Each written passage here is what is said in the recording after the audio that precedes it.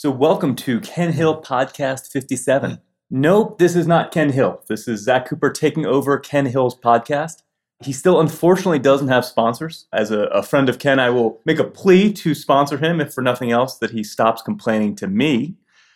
So, Ken is all big on riding technique. And yeah, that's all nice and fine and well, but let's be honest here, we're all gearheads. And in the last 2 weeks, Ken has had the opportunity to ride two of my dream motorcycles, the BMW HP4 and the Ducati Panigale V4 Speciale. And, instead of talking about brakes and eyes and all that fun stuff, I figured we're just going to put him on the spot and we're going to talk about those two bikes because, let's all be honest, that's what we're interested in. So, Ken, we got these two bikes. We're going to discuss them both. The first question is just which is better? Which one do I buy? I'm going out. So first of all, Zach kind of cornered me and said, "Hey, we're doing this podcast." He goes, "You talk about all this riding techniques, but God damn it, I want to know bikes. I want to know bikes." And I am blessed to get to ride a bunch of different bikes. And so of course, Zach, skipping the foreplay here, which one is better? Yeah, let's get into it. Yeah, so I was pretty blessed to be able to ride both these bikes, the new HP4 and the new V4 Ducati, and especially the special super edition, crazy, crazy, Tricolore, whatever the hell it is. It looked good. It's absolutely positively amazing. I got to ride the HP4 up at the Ridge, a good friend's bike. And of course, I've been lusting over the thing for quite a while because it's incredible, right? The thing weighs nothing. It's supposed to weigh like 325 dry. HP4 full carbon frame. Yeah. Oh yeah. Carbon wheels. Everything. Incredibly light. 200. At that day, the thing dynoed out at over 200 horsepower, and of course, it weighs absolutely nothing. Full World Superbike Owens front end. Yeah. It's everything. The electronics package, basically has a lot of World Superbike technology in it. Amazing motorcycle. And bike had not been touched. Literally no settings have been touched other than some electronics. He put some personalized stuff for the electronics for him. Chassis was bone stock. The Ducati I got to ride at Miller Motorsports Park East Track, and new bike had been broken in, and I got to ride it. And same thing, we just put the electronics in the base race mode and stock tires, and here you go. Off we went. Here you go. I know. See, do you see how I'm avoiding answering the question yet? Let's get into this. So I'll start off with the HP4. So I get on the HP4 and I rode it at the Ridge, which has an incredibly long front straightaway. Also, it has 3 first gear corners. And so I immediately rolled out of the BMW. And the first thing I noticed is it feels less weight than an R3. It was shocking. Even though I was sort of prepared for the lightweight, I was blown away. And you just have essentially a little bit sort of like no gyroscopic effect, from the wheels on the bike and just the overall light feeling. And of course, you get to accelerate onto the front straight at the Ridge. And of course, I can't help myself. And I had the thing tapped as I rolled out there. And the acceleration, even for my sense of speed, the acceleration was pretty breathtaking. I was pretty shocked.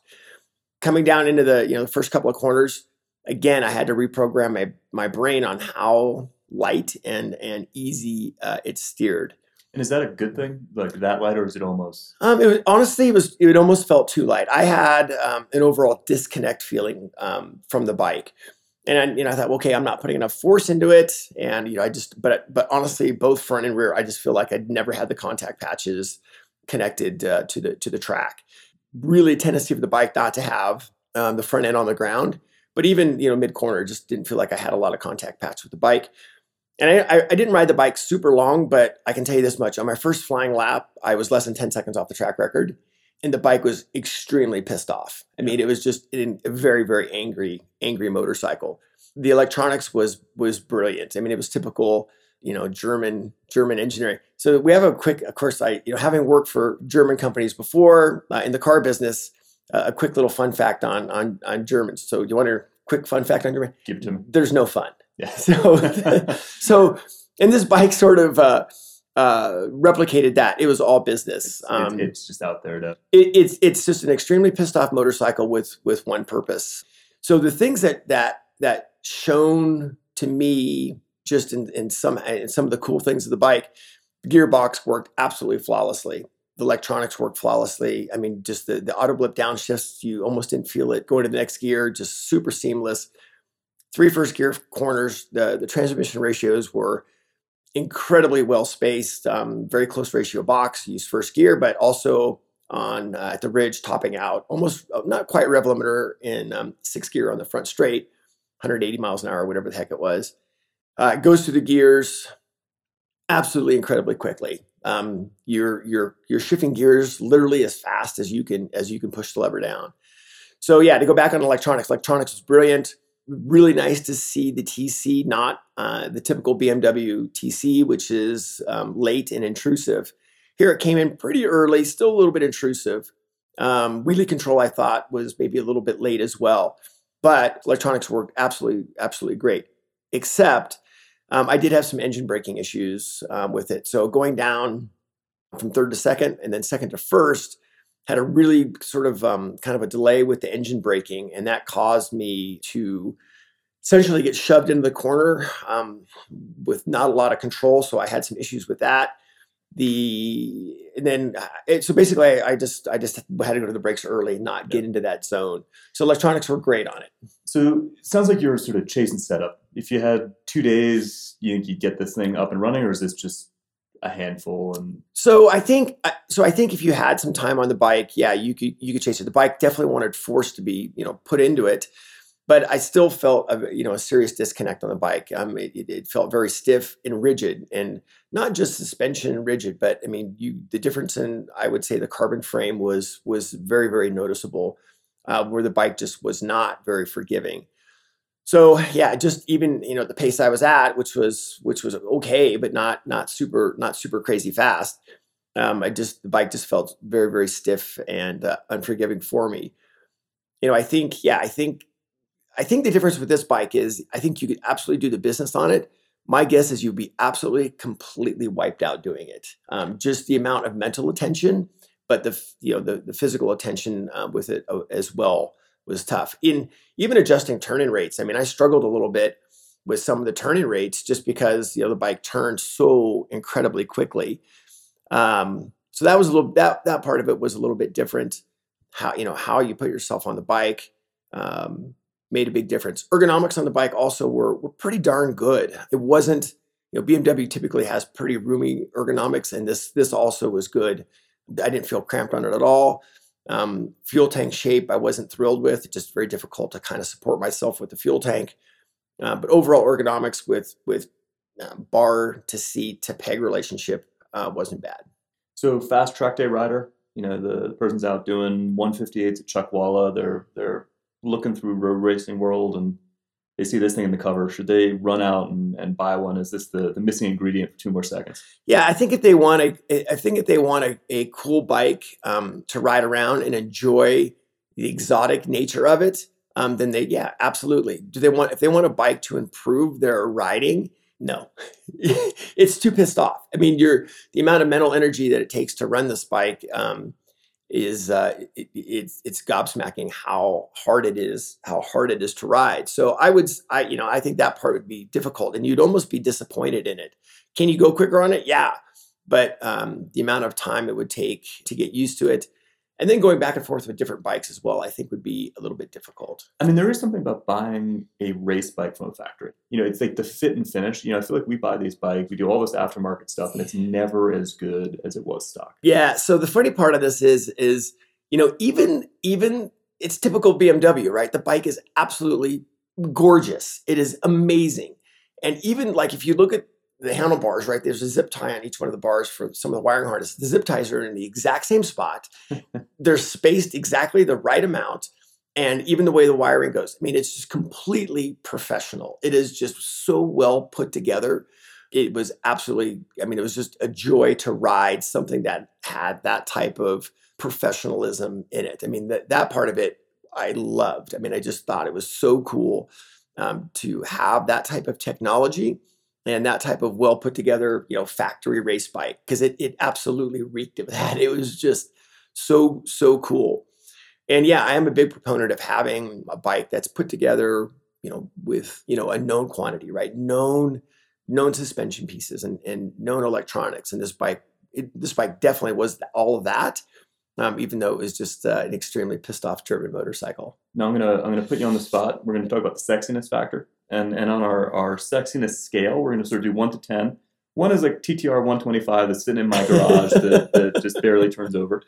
10 we're gonna say is that like production version of the Honda MotoGP bike. So in that TTR to Honda MotoGP, where is this thing looking on just the sheer sexiness? Like that thing's in my pits. What do we think? Yeah, it's a 9.5. Okay, it's that. Yeah, it's a 9.5.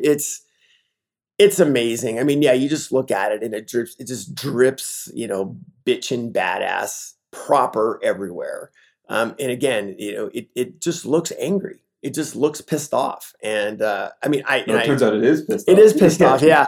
And I do enjoy that. I think that is a cool, thing. But you have to put that, I'd say, you know what? I'd say it's more a little bit in the gearhead style, right? Okay. Where, the serious guy riding it, even though it's very easy, if you're going to, you can go build an R1 and put 80 grand in the thing if you go completely batshit crazy with it. But in this case, the cool factor is absolutely there, and I loved it. All right, and then performance factor. We're going to go 1 to 10 again. Yeah, I'm going to go pretty low, and the reason being is this: I think it would take quite a bit of time on this bike to get used to it. I think that, I think you'd be struggling a little bit with it for that, and even for somebody that like myself that has quite a bit of experience with these things, it was still pretty daunting. So. Performance factor, I'm gonna go with probably like I'm gonna go like a 7. Gunther is gonna be pissed. Well, I'm sorry, but you have to look at why you're getting the bike. And it was cool, right? My first flying lap was still a good lap time, but I think I could have dropped that by the end of the day, probably another 4 or 5 seconds. But I think those last seconds on these bikes was actually be pretty difficult to chase. So say speed on this thing versus a bike you had a lot of time on, like a stock 1000 RR. So if you took the Bone Stalker, which is a really sick setup, how different is the lap time going to be between the two bikes? Yeah, I think the Beamer is going to be. I think the HP4 is going to be. It's going to be quicker, but I think the amount of time and energy spent in that is going to be tough. But I think it's going to take a while to get there. But I think overall lap time, and I'll just use myself as an example. I don't think it's going to be that different. I think it's going to be maybe a second or two a lap. Okay, so about 60,000 a second. So that's that's the reality of it. Carbon rims are pretty cool, though. Oh, the whole thing's bitchin'. Yeah, just again, the sexiness factor of it is bitchin'. Speaking of sexiness, let's transition. Yeah, Italian supermodel. This is the one I want. So Yeah. So we got to give some background here. I went out and got myself a Ducati Panigale 959, and yes, you did. Ken tells me the supermodel Ducati story. Do you want to just give some? I think that's important context for this conversation. Okay, so Ducati supermodel story, and the Ducati supermodel story, which people that sort of in my circle have heard this many times, but yeah, the Ducatis are like this incredibly sexy Italian supermodel. And so you've got this Italian supermodel as your girlfriend, and she is beyond amazing, right? She's everything. So you're at a dinner party with her. She's the one in the red dress, legs up to the sky. Everything's amazing, and she's the life of the party. Everybody loves her, and you're just like, yeah, that's my girl. That's my girl. That's my girl. Yeah. And everybody's just loves her. And then later on, she walks up to you and she says, "Hey, sorry about that, but I just slept with this guy." Yeah. And you're just like, "What?" And then you go, wait a minute, whoa. It's my fault. It's my fault. I didn't buy you that diamond necklace. That's right. I didn't buy their diamond necklace. I didn't, take her to wherever on vacation. It's my fault. And that's kind of the Italian supermodel story, which is, I didn't buy her the exhaust system. I didn't buy her the special swing arm. And that's kind of how that worked. Yeah, the reason she spit me off down the front straight, that's my fault. That's my fault. That's because we didn't buy the GP specs rear sets. That is correct. Yeah. Enter the Panigale V4. So a student shows up at one of our rec days. He's actually pretty new to riding and has this monster. It's 3 colors. It looks, Martha, forgive me. Martha's my girlfriend. It was the sexiest thing I've ever seen. Yeah, it's pretty cool. Yeah, and I'll just start off with, when you talk about the sexy factor, I actually found it less sexy than the HP4. That's just because I like a lot of the cool stuff, and a lot of stuff on the Ducati is pretty hidden. Yeah, it's boxed up. Yeah, it's pretty hidden. I agree. So I found, I'll probably give the V4 maybe an 8 or 8.5 on the sexiness scale. I mean, it's bitchin', but it just doesn't have the gear head sexiness that the HP4 has. That stuff. Again, a lot of the Ducati stuff's hidden. No, I'm gonna cut to the chase here. We'll tell the story. So Ken goes out on this thing, and I'm in the garage, and I'm looking at my bank balance and hoping he's going to come in and say, wow, this thing was a pile. Steaming pile. Yeah. And he comes in and flips up his visor, and the first thing he said was, yeah, it's the best production bike I've ever ridden. Yeah. Yeah, but I mean, honestly, bar none. So, I've read a little bit about this bike, and I know, some of the stuff on it, and I've talked to some of the people that have ridden it, and I was actually kind of avoiding. I knew the bike was going to be good, and I know, Ducati's made such progress in the electronics.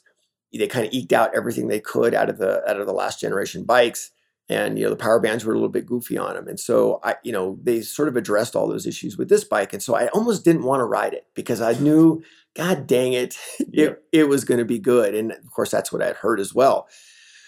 So I get on the bike, and he puts it in whatever one of the race modes of the thing, and of course I to figure out the dash, you got to go to, I think you have to take a night class to figure out PhD. That's right. Yeah, that's in electronics on the thing.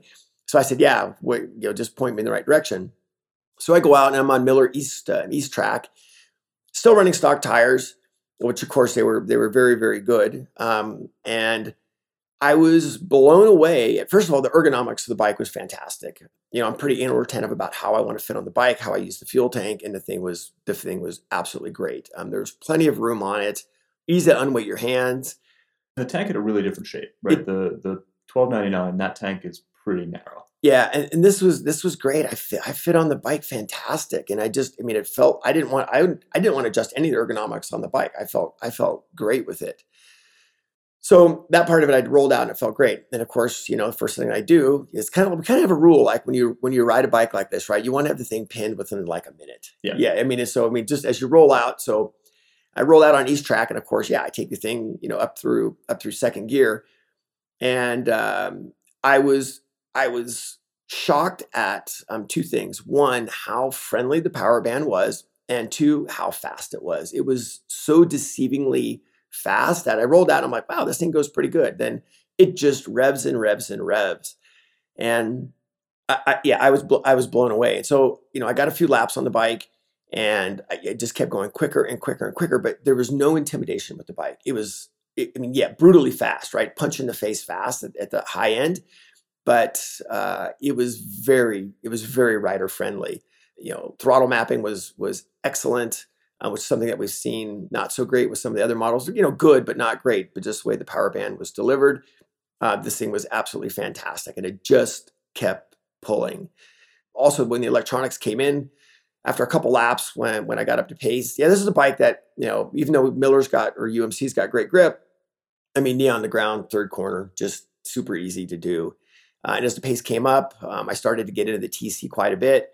And it was, the TC would come in, but the bike would absolutely drive forward. You didn't have to let up on the throttle. You weren't going, wow, the TC's in and neutering what I'm doing here. The thing just got pushed forward. Braking, of course, was excellent. Front end feedback was great. Probably would have liked a little bit of a stiffer front end, at least slow the speed down on the brakes. But yeah, overall, I wouldn't have changed anything on the rear suspension at all. I thought it was great. And how about the chassis, friend? So that's something that blew me away. And having coming off the HP4 experience of how light the bike steered and how I had to adjust my initial body movements for that bike, I was blown away. This bike steered nearly as good as the HP4, and so the counter rotating crank did its thing. Yeah, it was gobsmacking. It was brilliant. And this is a bike that I felt I got up to pace pretty quickly on, and I didn't feel like I was. I felt like I could control what the bike was doing. I didn't feel like I was behind on the bike. Where the HP4, I constantly felt like I was a little bit behind with it. Here I didn't. I felt like I was very proactive with everything, and I could keep going faster, and the bike would give me what I wanted. the turning, especially in the attitudes with the bike, it turned nearly as quick as the HP4, and that I was pretty shocked about that. Yeah, I was super impressed with it. The chassis had rigidity to it, but I still had a lot of feedback, right? So you still had confidence that your tire carcasses were in contact with the pavement, and that you were able to flex the carcasses the way that you wanted to flex them, whether it was with the front brake or whether it was with the throttle. I mean, you basically said this was a detuned MotoGP bike. Yeah, so it's really funny. That's actually a great comparison, Zach, because when you look at the HP4, it felt like a sort of a maybe semi-docile World Superbike, production bike. This bike felt like a Grand Prix bike. I mean, it felt like a proper, it just even the way the bike, you sat on it and the way you felt on the bike, it definitely felt more Grand Prix-ish prototype bike rather than production bike. And again, just the way the power was delivered, it allowed you to use it in a friendly but punched in the face way. And I think that's what you and I were talking about after. I thought a lot about which Ducati. I was going to get a Ducati. I needed the Italian supermodel in the arm. And I think every male that rides a motorcycle has to go through own that. one, and you've owned them. Let's be honest. You've been thrown off your fair share. I have. That's correct. And you and I talked about the 1299 versus the 959, and I actually could ride the 959 almost more quickly than I could the 1299. I just couldn't come to grips with the 1299. Yeah, the 1299, it's a very good motorcycle as well, but it's so fast. So fast, and the way that the power is delivered, frankly, it's intimidating the way it works. The 959, when we rode yours initially, even when it was bone stock, that did not last very long. No. I will concede. I had big plans to keep this thing stock. That lasted. That didn't work. No. She got a new necklace right out of the gate. No, exactly. But even on that bike, you can jump on the 959, and I'm super impressed with that bike. You can jump on it and do extremely good lap times and not have any intimidation factor. You can absolutely use the power, the way the chassis works, and super easy to use. And so that was my question to you. Was like, if I went from a 959, not intimidating platform, jumped on the V4, am I going to be having an aneurysm, or is this no. I want? So honestly, that again, a great question, because the jump between say the 959 and the 1299 was a big jump. It just the way the bike delivered the power, the way the bike felt, the way the bike turned. It just felt like a much bigger motorcycle, and it was very difficult to use that power. Here, just the way the power is delivered and the way the bike turns. Yeah, I actually feel that this is less of a jump, 959 to 1299, than the jump from the 959 to the V4. The 959 to the V4 is an easier jump. It's way easier to swallow than going to the 1299.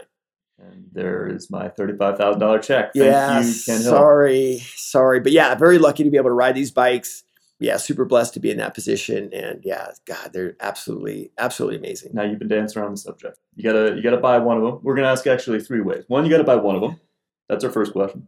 Two, which are you gonna do a quicker lap time on?